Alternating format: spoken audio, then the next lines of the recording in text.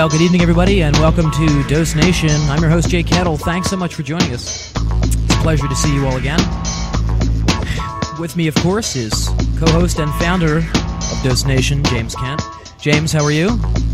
I'm doing well this evening, Jake. It's good to be here again with you on this beautiful Saturday here in New Jersey.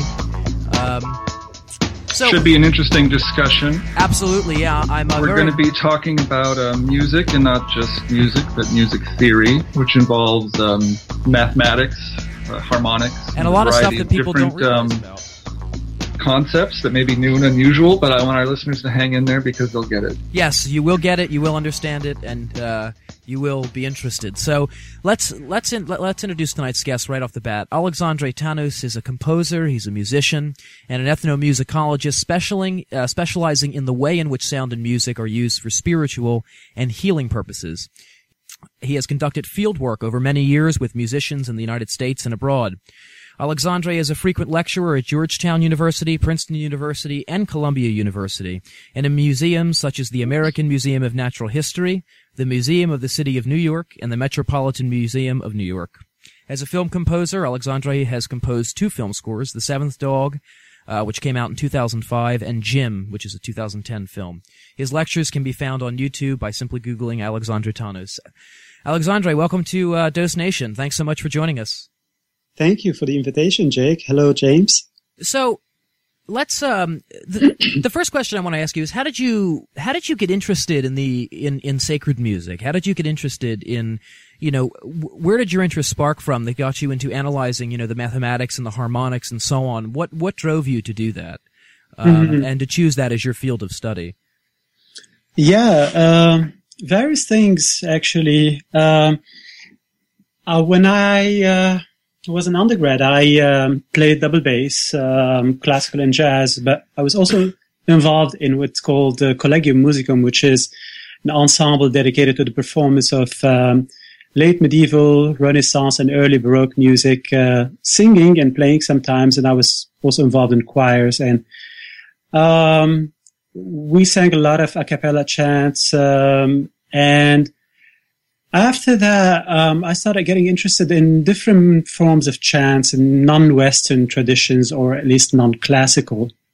And that led me to more explorations of non-Western chants. And later on, I started my studies in ethnomusicology, and there I started looking into the different forms of chants everywhere in Europe and in Asia, and started getting into really how chants can be different, and which also led me to theories about music that are not just related to chants, but related to the various temperaments, which is divisions of sound in the octave. Okay, so you were in your graduate studies when you decided to go into ethnomusicology, specifically studying chants, religious chants that people used for sacred ritual. Actually, it didn't start with specifically studying that. When I was studying ethnomusicology, I studied the music of West Asia, Turkish, Arabic, and Persian musics, which are microtonal cultures. That means, in their scales or modes, makamat, they're also called makamat, they use smaller divisions of sound, smaller than the half step, which is the smallest division in Western music theory. Basically, and a half step would be like between a G and a G sharp. Exactly, or the distance between a black and a white key on a piano. Mm-hmm.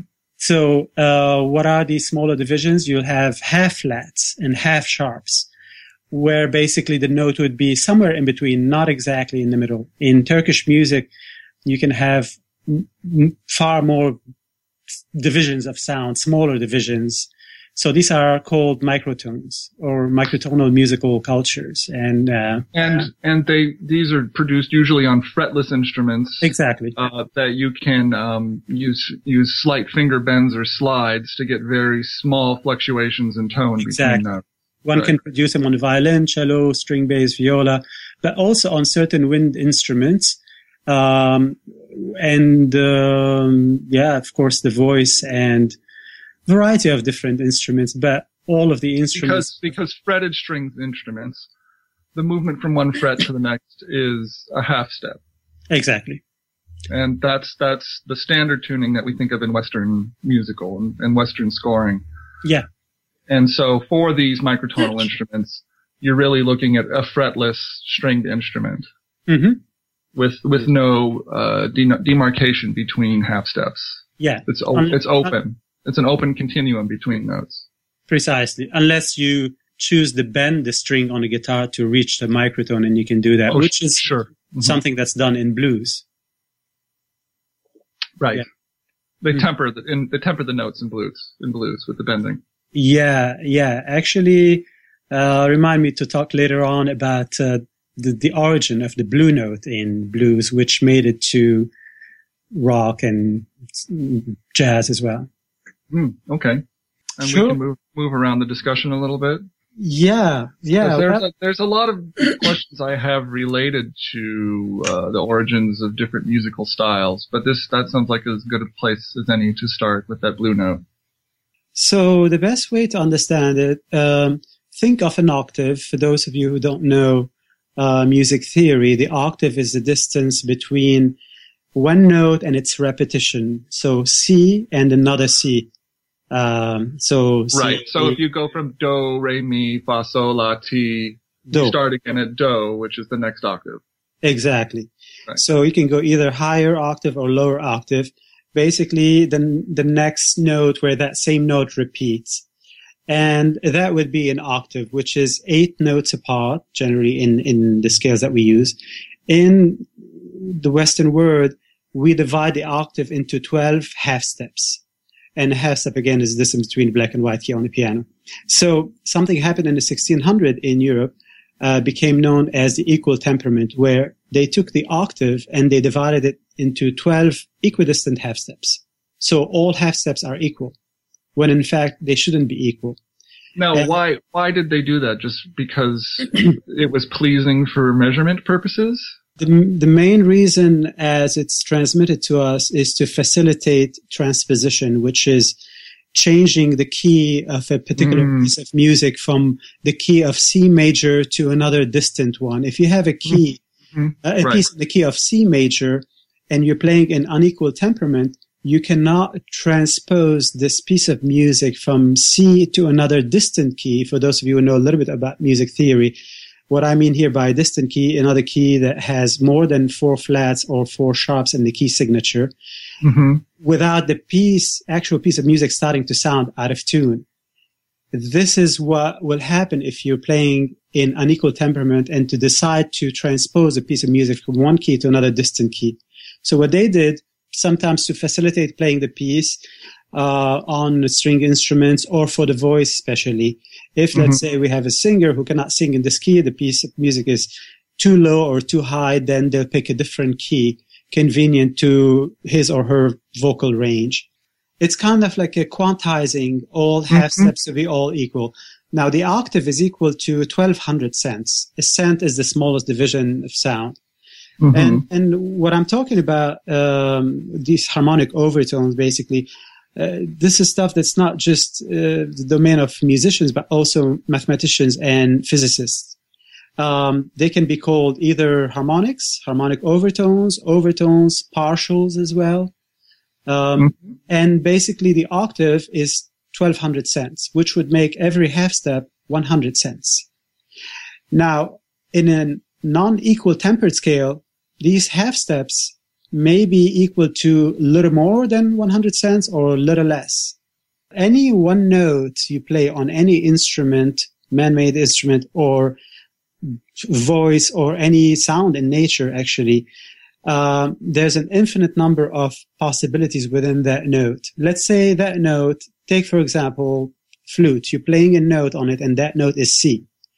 The C that you're hearing is called the fundamental, the most pronounced note. But within that C, there's a whole series that goes to infinity. But most importantly, that series always has the same ratio. And the series would go as following. C is the fundamental. The first overtone is an octave higher C, 8 notes apart. And the second overtone will be a G. and the third one will be C, and then E, G, B flat, and the intervals starting with an octave to a fifth, a fourth, third, they start to shrink and go smaller and smaller and smaller to infinity. And yes, Western harmony and most harmonies came out of the harmonic overtone series because the first three individual notes that you'll find in a series would be C, E, and G, which would make a C major chord. The C major chord, right. So the first three harmonic overtones would be what we would consider the chords that you would play on a guitar or a piano. Yes, exactly. In a Western scale. In a Western scale. Now, adding to this, basically, these notes will go to infinity. And whether you're starting on C or D sharp or B flat, whether you're playing them on a flute, oboe, string bass, or human voice, anything. Now, these notes, very importantly, one would wonder, why are they there? By the way, this is one of the manifestation of intelligence in nature. Similar to Fibonacci series, similar to, cymatics and so on.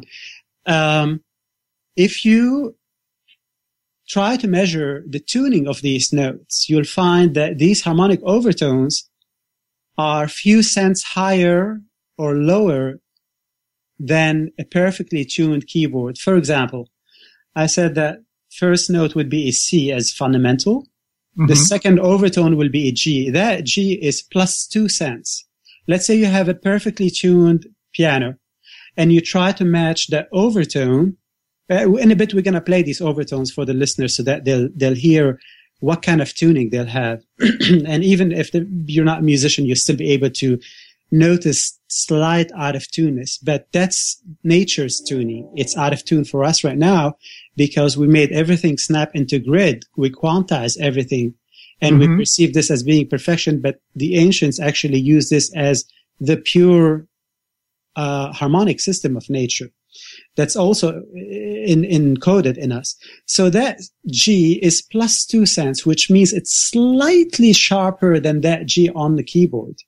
But when you get to the E, the fifth note in the series, that E is minus 14 cents.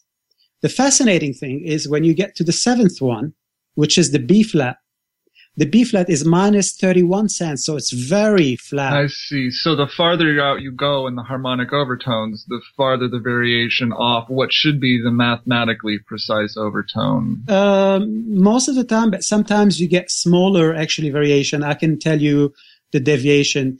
For example, in the third overtone, you have plus 2 cents. The fifth one, you have minus 14 cents. The sixth, plus 2, and then minus 31 on the seventh. On the ninth is plus 4. On the 10th is minus 14. On the 11th is minus 49. That's the greatest one. And then plus 2, plus 41, minus 31. So it's quite erratic. There's no system. But basically, all of this is based on Fibonacci numbers. Oh, I see. Yeah. So the natural overtones are more precisely match a Fibonacci sequence. Yeah, yes, exactly. And which is something that occurs. Which is based on the phi ratio, the golden ratio. Which occurs. So it all comes back to the golden ratio in music, what you're saying. That's why the ancients revered it in architecture, in painting and sculpture, but also in music. And that, to talk a little specifically about the B flat. Now, can we, before we just get right into that, does this play into why there's a little bit of difference in the way people tune their standard A? There's the Austrian 435 hertz, there's the classical 430 hertz. In Baroque music, it's 415 hertz. I think in some music, it's like up to 466 hertz. What can you explain to me how where you tune A changes the quality of the music that you're playing? Sure. Yeah. Just is that a good place to jump from where we were just talking about? Yeah, sure. We can talk about this. So, basically that's not related to the harmonic overtones. It's more, what is your standard pitch? Where are you starting on? Right now, the standard pitch in the world is 440 hertz, 440 cycles per second. if you have an orchestra or an ensemble that specialize in performance practice, which is performance authenticity, let's say if you're performing Baroque music, it's going to be around 410, 415. And then the more you move to later music, the higher that tuning of the A will go to 420, 425. Mozart's time, it was around 430, 435. Right now we're at 440. But the most natural one is 432. The most natural one, given that we are living on Earth, and we are living on Earth, and there's something that's called Schumann resonance. Schumann's resonance, which is 7.8, and you get Schumann's resonance basically by calculating. Again, I'm avoiding going into jargon and mathematics, but I'm going to explain it in a way that would be clear for everyone. If you take the globe, just Earth, basically, without the atmosphere, and calculate the ratio, and then go to the far end or the highest layer in the atmosphere, which is the ionosphere, and calculate that as well. And the distance between the two, you get Schumann's resonance, which is 7.8. And that frequency, 7.8 hertz, affects a lot brainwave cycles in our brain.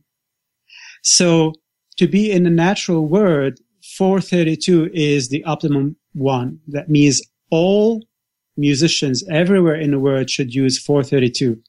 Now, but most people use 440 because that's the standard. 440 can you answer me this very quickly? Now, in the grunge movement of the 90s, it was very popular for musicians to down tune their guitars a half step to D sharp as the first note instead of the E.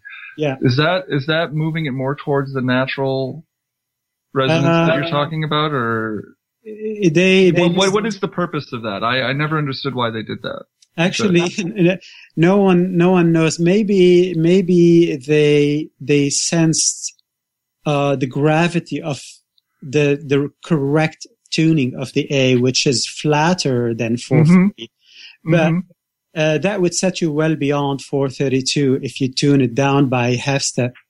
So, but just to mention who implemented the 440, it's very interesting. It was Joseph Goebbels, the Nazi Joseph Goebbels. Okay, wait a minute. Now I have to ask it. Whoa! I just got to back up really far here because World War II is, I think, one of the most interesting periods of history.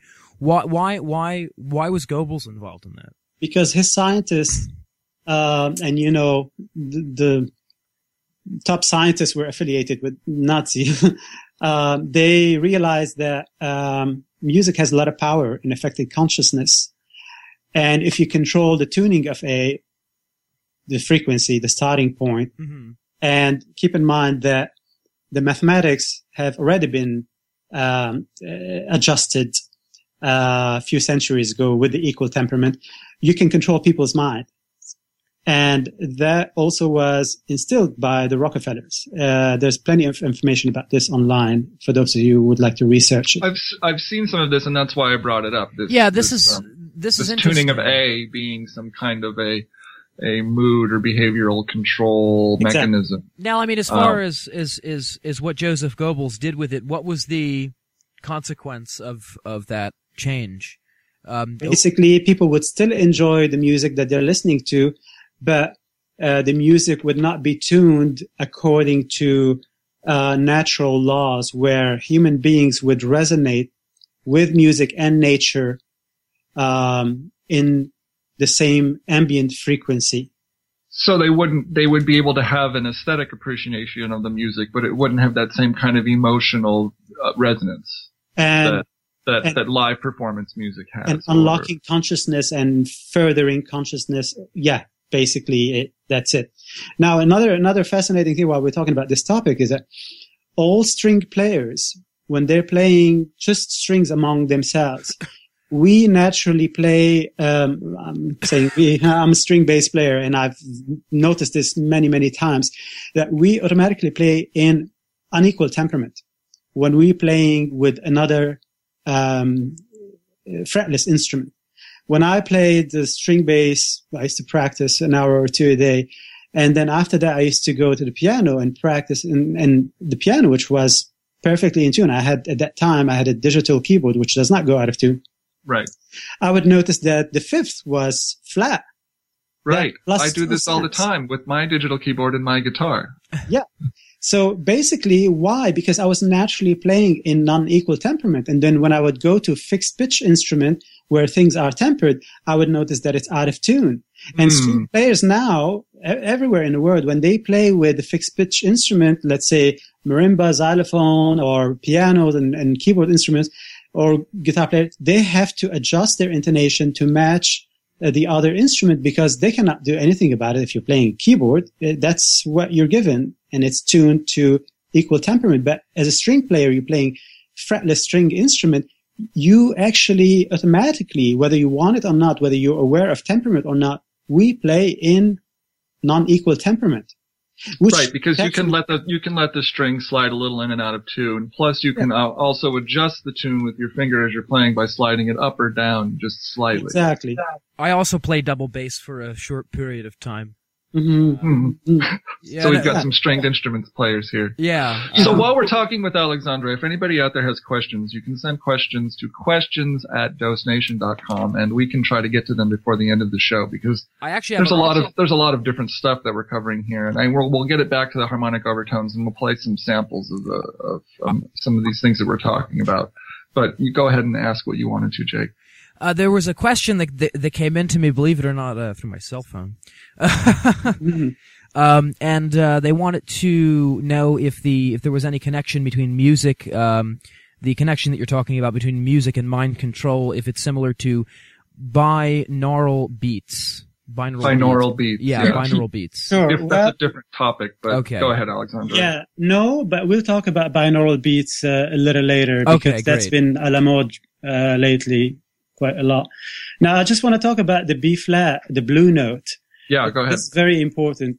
The B flat in the harmonic series, which is the seventh overtone, is minus 31 cents, which means that B flat and the flat lowers the B by half step, is a very flat one. Now, the blue. Right, it's way out of tune. It's one of the harmonic overtones that's way out of equal temperament. Exactly. By at least a half step. And the blue note in blues and jazz is a note that's played out of tune on purpose, and usually singers would do this all the time, and guitar players would bend the string or do various things to get the blue note. And this is the definition of a blue note, that is basically a note that's out of tune on purpose, but it hits the right feeling, and everybody responds to the blue note in the same way. Now, we know what kind of revolution blues caused in music. Well, first of all,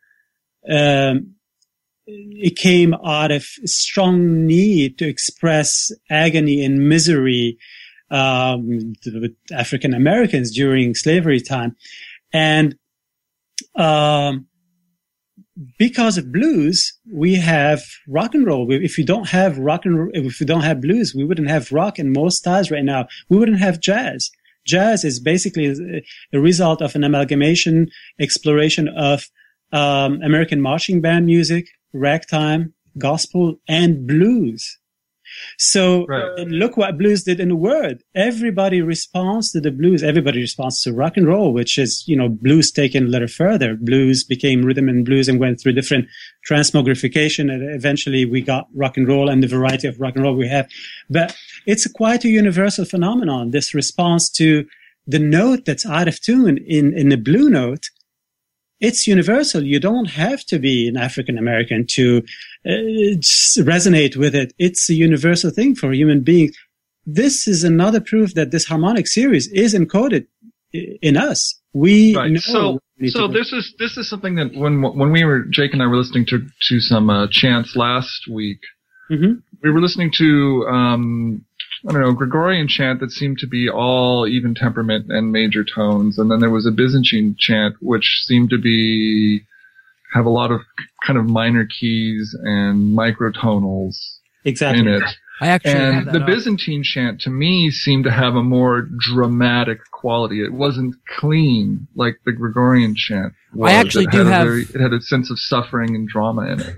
I have the chant up if you want me to play a clip of it. Oh no, but is that what you're talking about this being slightly out of tone and Yeah, because pulling a resonant feeling out of somebody, even though the pitch itself isn't that clean, perfect pitch. The reason why it's not clean because it has the microtones, the half flats and half sharp.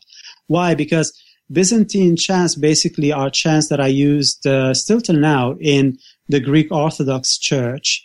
Greek Orthodox Church flourished in Byzantium, which is modern day Turkey, and it was they were influenced by Turkish and Arabic music. Basically, Byzantine chants have a lot of Turkish and Arabic music influence. These makamat, the modes, the Arabic and Turkish modes. And is that what is that? Is that called the Phrygian scale or the Hijaz scale? Yeah, exactly. Now, interesting thing about these makamat or modes. The makamat, okay, right. They could be semitonal, which means the smallest half step would be smallest division would be half step, like our scales in the West, or they could be microtonal. But very interesting to note that, for example, the C major, the major scale would exist in that culture.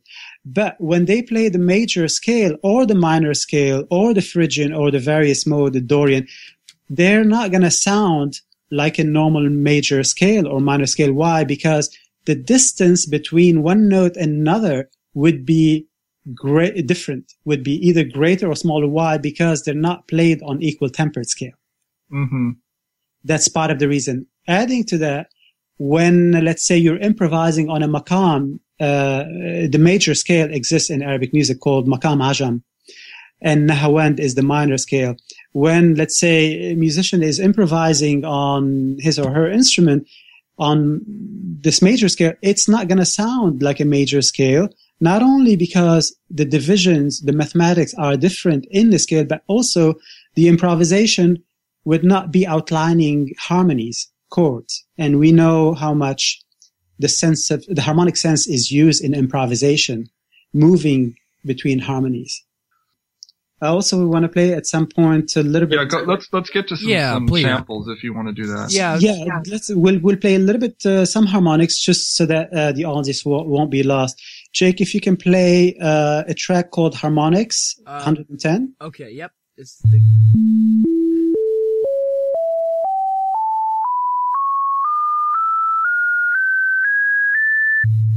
These are just few of them, about 16, I think, but in reality they go through infinity. And it started with the fundamental, and probably people listening noticed that some notes are out of tune, a little flat, a little sharp.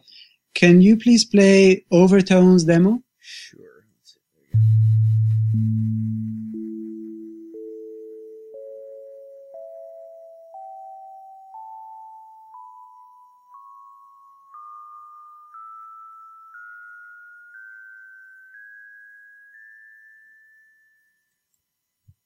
And lastly, violin harmonics, please.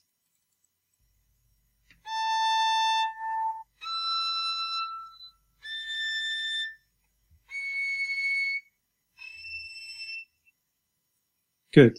Now let's talk about what we were about to. Basically, if you take a string, now everything I'm going to talk about, this is not just theories that we're exploring right now. These are theories that the ancients were obsessed with. Pythagoras, the father of geometry, was obsessed with divisions of sound, and even Ptolemy and various scholars who came later on. If you take a string with a certain length, let's say that string, when you pluck it, it gives you a C. Now take the string and divide it exactly in two halves and lightly touch that midpoint. It'll give you the first harmonic, which is the octave higher C. And then take one half, or actually take the string and divide it into 3 equal parts, not 2, 3 equal parts, you get the next overtone, which is the G, that is plus 2 cents.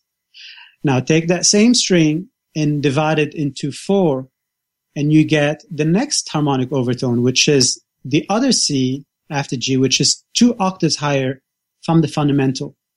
Divided into 5 equal parts, you get an E. 6 equal parts, you get a G. 7 equal parts, you get a B flat, and so on and so forth. So wait, now this must have been mystifying to the people who first discovered it and started figuring. I mean, is this like the birthplace of mathematics, or is this mathematicians playing with string? Well, both, and all of them are related to sacred geometry as well.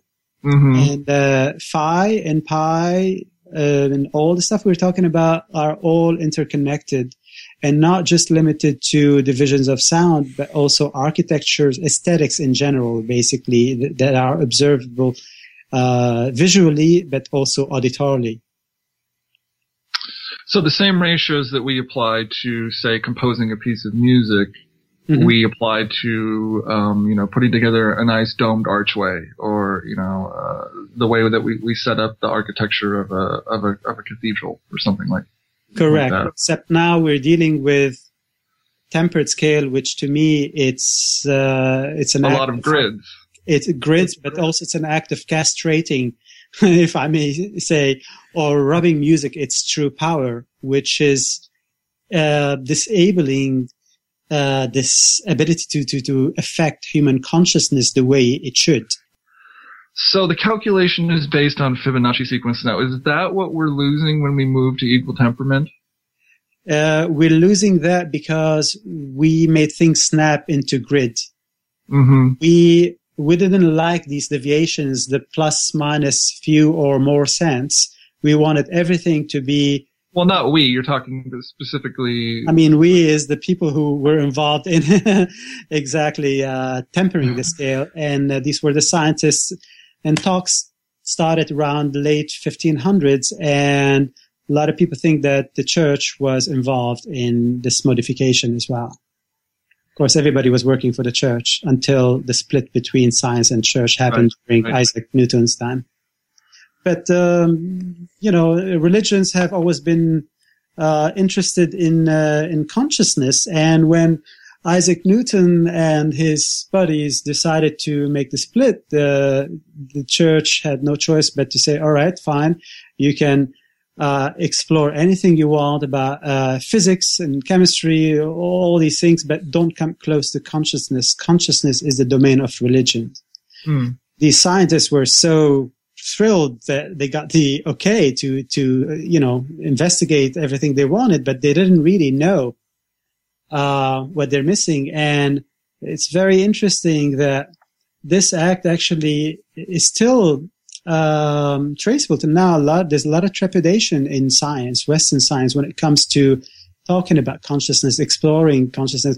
What exacerbated the situation was, in the Age of Enlightenment in the 1800s, all these scientists who were fed up with a lot of the ancient theories and basically superstition, they wanted to deeply get into science and became obsessed with measurement. And the problem we have in the West is that we like to measure things. We are interested in studying things that we can measure. And we're realizing now that really the magic is in the stuff that we can't measure. And this is what Eastern philosophies and Eastern science is into. Kundalini, energy, chakras, and chi, and all the stuff that is not measurable. And we're reaching a dead end in the West, and we're being forced to investigate further.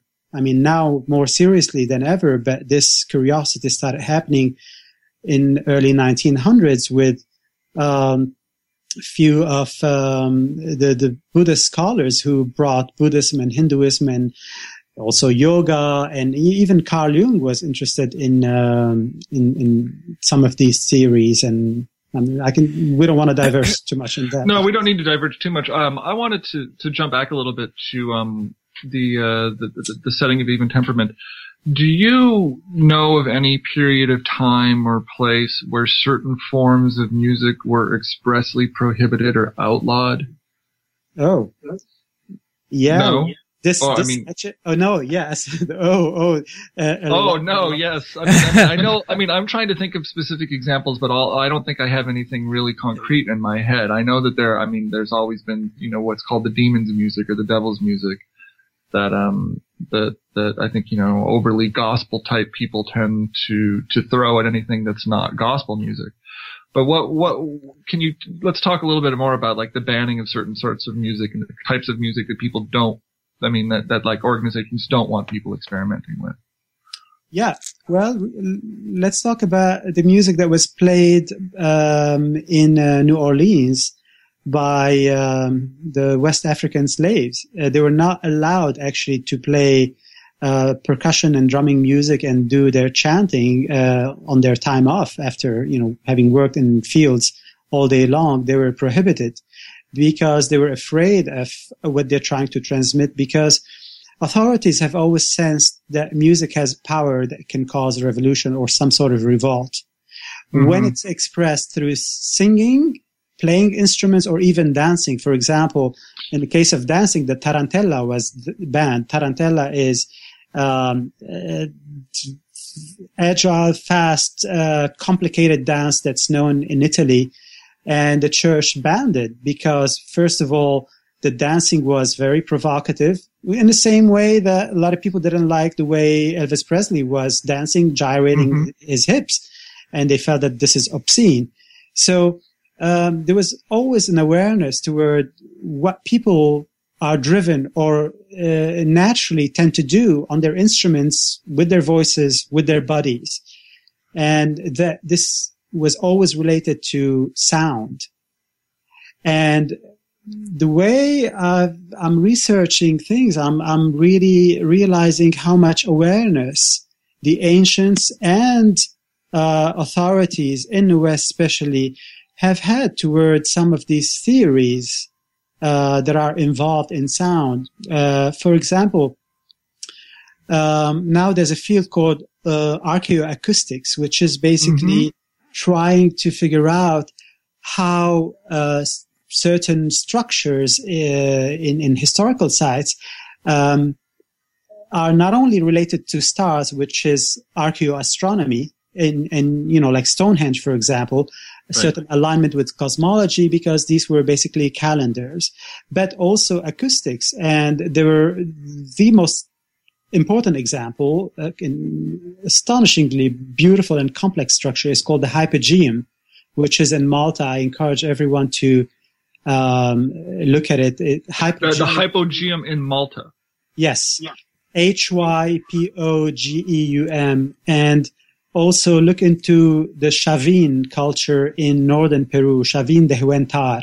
Chavin is spelled Chavin.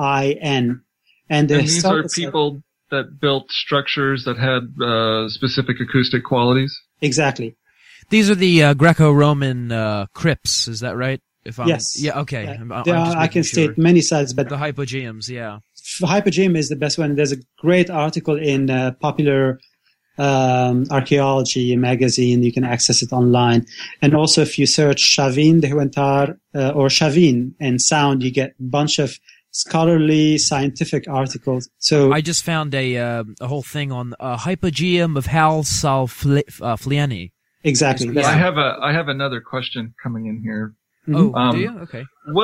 Let's jump ahead from harmonic overtones to what's happening now currently at like trance festivals with dubstep and techno music. That's all centered around driving beats that are very, very rhythmic. I mean that loop and go for so long periods of time.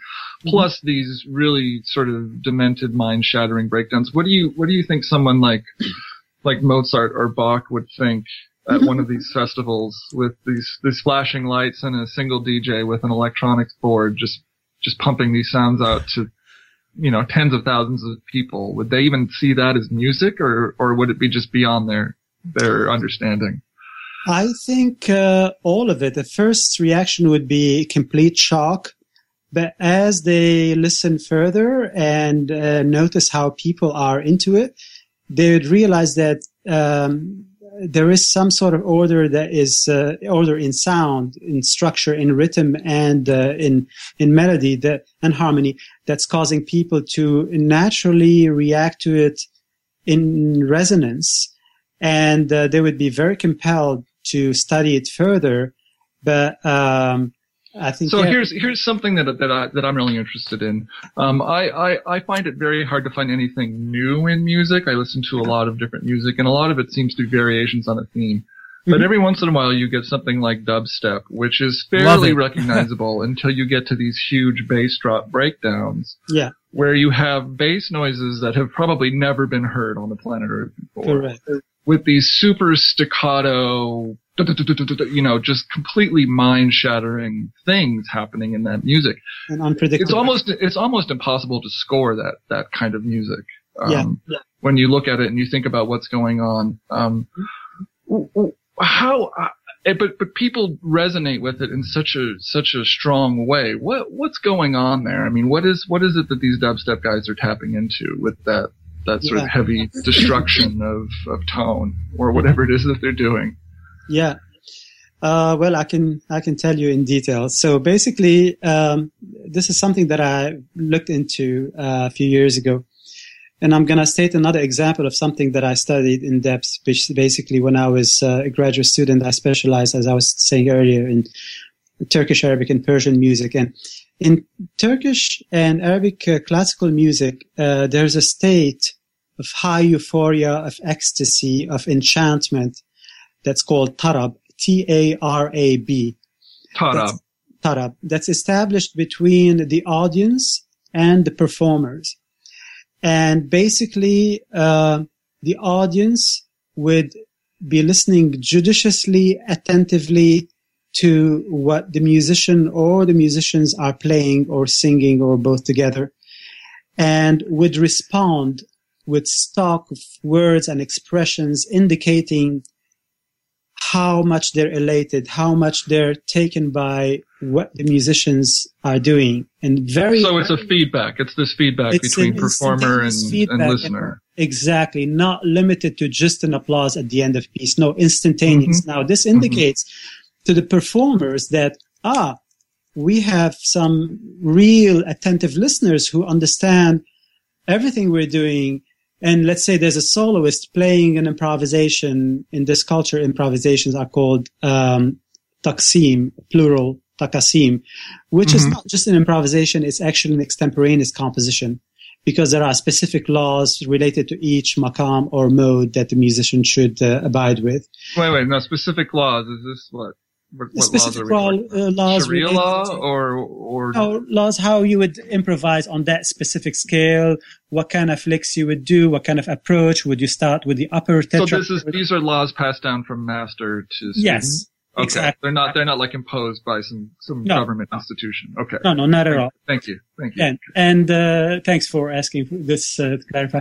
So basically, the audience would still respond to what this virtuoso musician, who is using his or her technique, but also sensibilities and willingness to reach the audience with all honesty, but also they would respond to the very delicate, not necessarily virtuosic passages, because anyone can respond to fast, complicated passage. Anyone would recognize that this is something that, and, you would see this in jazz, for example, where the people in the audience would go with, yeah, man, or, just give any expression. But these attentive listeners called samia would respond to the very delicate, simple stuff, but with immense taste. And when the musician notices that these people are really responding genuinely to even the non-clearly virtuosic, but delicate and sensitive and witty phrasing, then this is further confirmation. Now, by doing this listening, appreciating, commenting, and the musician receiving, little by little, this boundary that exists between audience and performer would cease to exist. And ultimately, they both reach a state of tarab, which is basically a state of euphoria, of ecstasy, of enchantment, achieved through listening, appreciation, and playing as well. Now, this is happening in the electronic music scene. Notice that nowadays, the DJ is no longer the DJ that used to be in the 70s, early 80s, this guy sitting in the dark corner spinning LPs. No, the DJ is standing on an elevated stage with an altar. You can just call it an altar. Exactly. With lights on him or her, and lights on the audience, because they want to see how the audience, the people who are dancing, listening, are responding. And let's say they have a prepared set, but they're willing to relinquish that set and change things extemporaneously based on how the audience is responding or what they're seeing. This is very important to any DJ, and they make extemporaneous decisions, bringing their sensitivity to what they feel the audience need and what their skills can permit them. Okay, now let me just ask one specific question about dubstep. Mm-hmm. Because the trance music, house music, electro, it's all very pleasing to the ear. But then when you get to dubstep, there's this segment of it where the DJ is literally hammering the audience with bass lines like a sledgehammer or like a jackhammer. Yeah. It's not necessarily pleasing to the ear. It's almost like an endurance ritual that you have to go through to get through that smashing of sound. What is that that's going on in music? It excites. What is that? Low frequencies have been studied scientifically, that they cause physical, even sexual excitement. These very low subtones. Some frequencies we don't hear, but we feel, because, the human threshold goes from about 20 hertz to 2000 hertz or 2 kilohertz, plus or minus. But when you play these very low frequencies, and this is why a lot of people, certain people would get this huge subwoofer and would put it in the trunk, which would take the entire trunk in the car. And it can vibrate a city block. I mean, these things are huge. A good city block sized piece of land. It causes excitement. And when these low bass tones that we were talking about in dubstep, are thrown at the audience in an unpredictable way. And they're a little aggressive, but they're exciting. And this element of unpredictability adds more the sense of unexpectedness, and it throws off people. But you've seen how people behave. It's almost, you feel that the energy has the construct of a revolution, local little revolution. Because I liken it to moving from a solid state to a liquid state in human behavior. Yeah. The crowd becomes almost liquid in its interaction with each other, as opposed to being individuals. Suddenly they're part of a mass that's moving like a fluid almost. And all united. Right.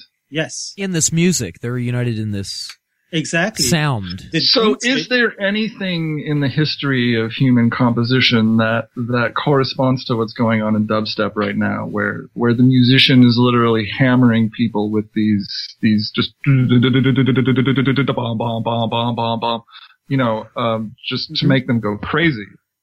Not exactly in the same way, but these bass instruments, or let's say in West African drumming, and in voodoo performances as well, the low drum, which has the bass tone, for example, in a voodoo trance performance, you have 3 drums, one that's small, in the middle one, and the large one called maman, which is the mother, which has the lowest tone. It's the one that keeps all the other ones together, keeps the people who are chanting, the dancer, and that's the one that must absolutely not fluctuate. And usually the strongest, most capable drummer plays this drum, the largest one, to keep everybody together, and he is not allowed to even falter or go in trance, because everything would fall apart, basically. He has to stay in the pocket for everybody. Absolutely. And this happens in voodoo, in Santeria, and candomblé. The other 2 are variations on voodoo. And these come from West Africa, basically. This is the origin of these religions from Dahomey, which is now in West Africa. So you still notice it, you still hear it in West African drumming, the role of the low drum, the lowest drum, and sometimes playing kind of interjecting parts. You can also notice it in South American music as well, in Afro-Cuban, which has African influence. So there you can find some of the origin. But what's fascinating here is that human beings would always resort what's needed to bring things back on track and to fix what has been altered, adjusted, tampered with. And this is what humans are doing right now in music, are bringing things back on track and fixing what has been taken away.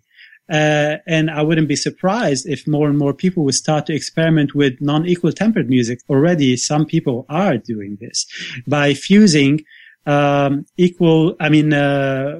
with non-Western music. A lot of composers, whether academic composers or in the mainstream realm, are fusing African, Arabic, Turkish, Indian music, all sorts of things. And this is bringing back what has been altered, because these most non-Western musical cultures did not suffer the equal temperament. They did not adopt them. Listen to Indian music. Basically, I want to play a couple of examples if we can. Yeah, go ahead. Let's get back to we have a examples. few minutes. Yeah. Now, the interesting part about the overtone is that throughout the world and various centuries, people who were using sound in healing have always resorted to instruments that generate the harmonic overtones, which are gongs of all sizes, Tibetan singing bowls, discs and bells, other metallic instruments, also didgeridoo, which is not a metallic instrument, but basically the overtones which can be produced in the mouth, in the buccal cavity, by manipulating certain parts of the singing process, would allow the musician to change the quality of the overtone when a didgeridoo is played, or simply singing. A similar process to the didgeridoo happens when you play a Jew's harp, this little metallic instrument with a little lamella that you hit, and you get various overtones coming out, and the musician would be able to shape these overtones. But I'd like to play to the listeners some diphonic singings or overtone singing. These are sometimes called throat singing, and there are various forms of them. People may have heard them in Tibetan chants. So, Jake, let's try basically few tracks. They all start with demo.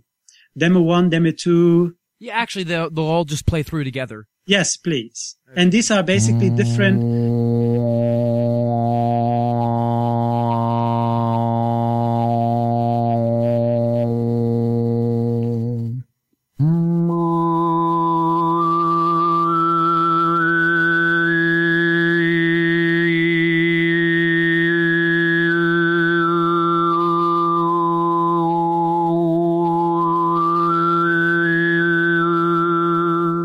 So this steady tone is the fundamental, and the other ones are the harmonics. Okay.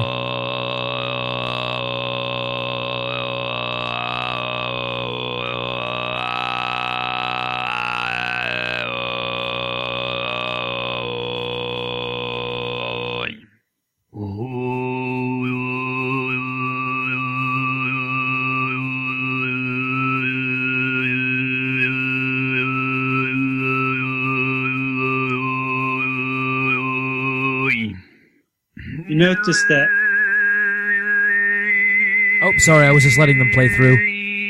That's okay.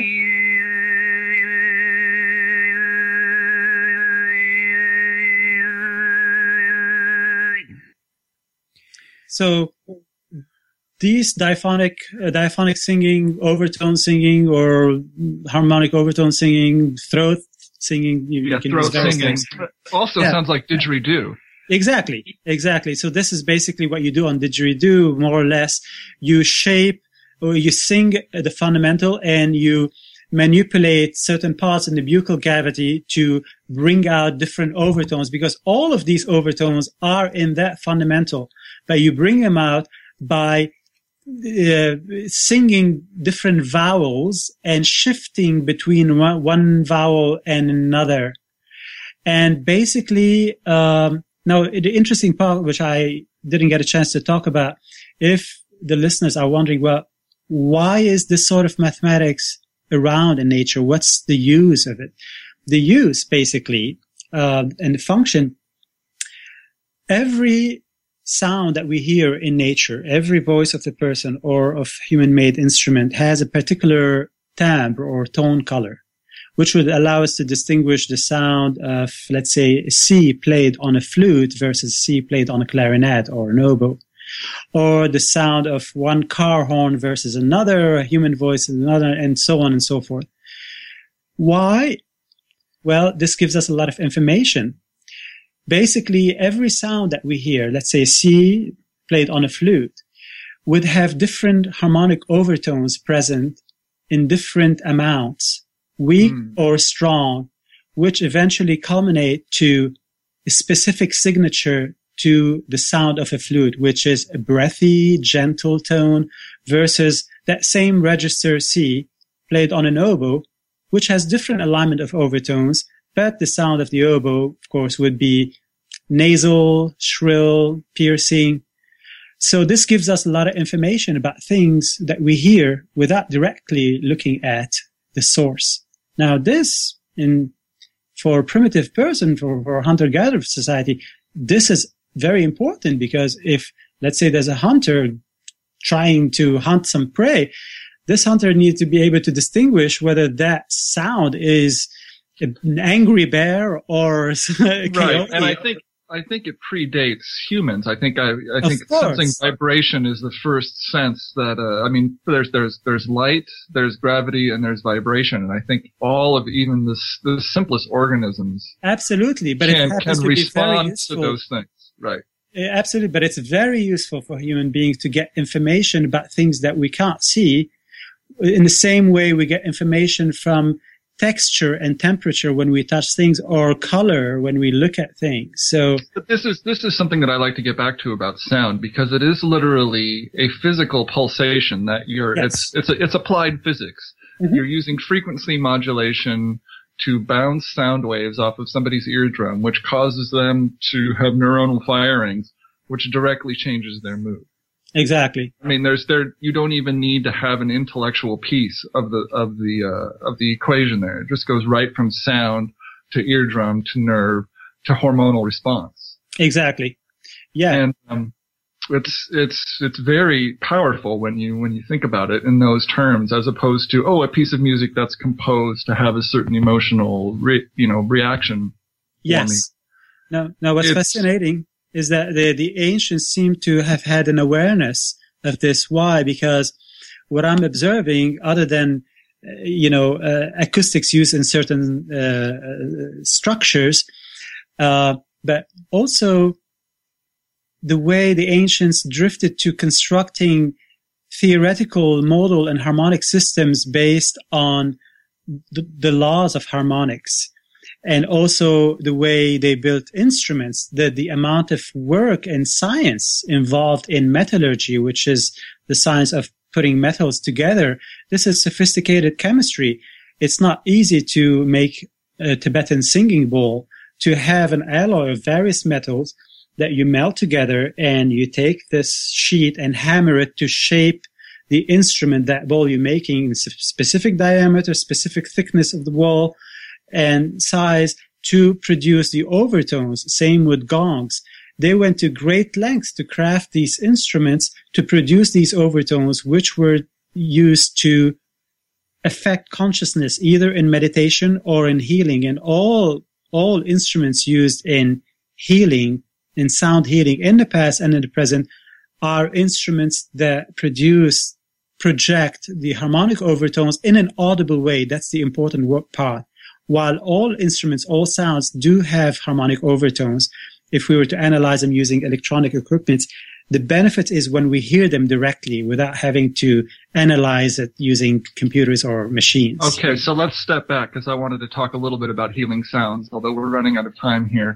Mm-hmm. You're saying that the instruments that are produced to have the greatest healing properties are the ones where the harmonic overtones are clearly audible within the human range. Correct.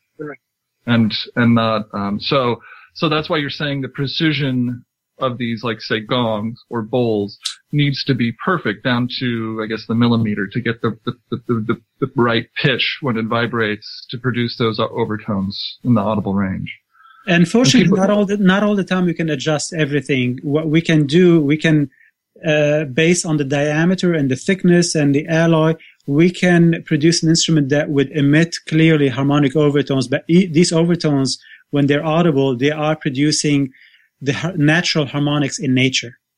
Okay, so now why is that healing? Talk a little bit about how sound is healing. And we only have a few minutes here, so try and, This is basically where I'm spending a lot of time on this research. I'm realizing that these overtones, when we can hear them, they would allow us to enter a deep meditative state and be able to disconnect from the discursive thinking. And we know that meditation is an ancient practice and has tremendous benefit, and these benefits have been studied by scientists. But very important to state that the goal in the meditation is to pay attention to the sensory experience rather than our thoughts on the sensory experience. And the goal is not so much to empty the mind, but rather not to get caught up in random thoughts. Now, if you're listening to an instrument like a gong or Tibetan bowl that is producing harmonic overtones, we'll be able to focus very gently, or become aware, I should say, of the sound. And every time we notice that the mind is wandering, we can gently bring it back to the sound. And this is where we need to be able to do this all the time and to listen into with great attention. Well, this is interesting because if the overtones are audible, they creep into every spectrum of human consciousness. Yes. You can't go to a place in your mind where those overtones don't come in and sort of overpower it or gently set those thoughts away. No, but something is resonating in us. And I've done EEG studies, electroencephalography, and I saw that the overtones are quieting the mind, are adjusting, altering the brainwave cycles.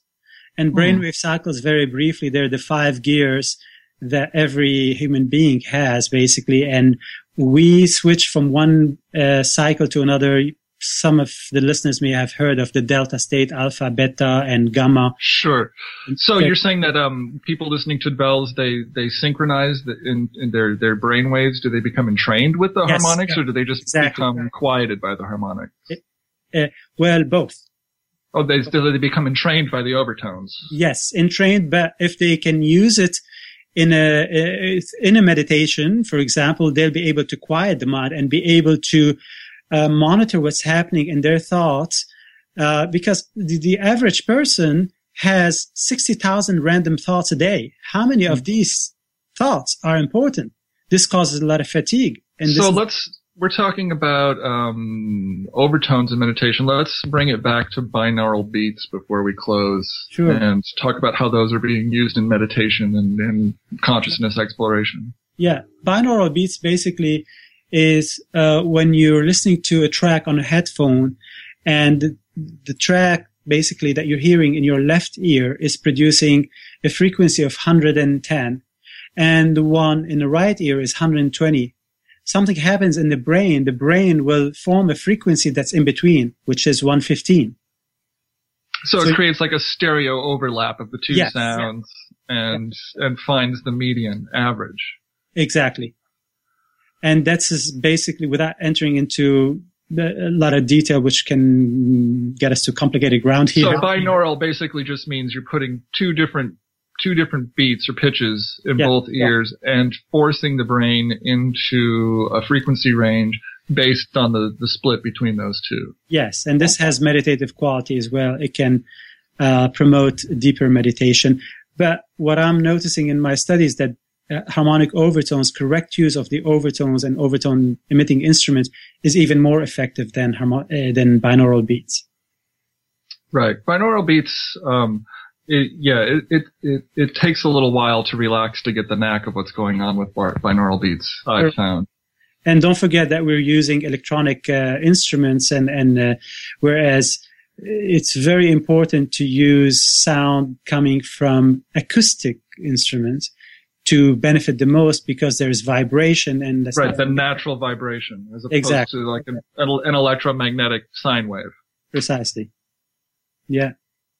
So, Alexandre, before we end the show, why don't you tell us a little bit about where we can find your work, where we can find out more about you and find your lectures?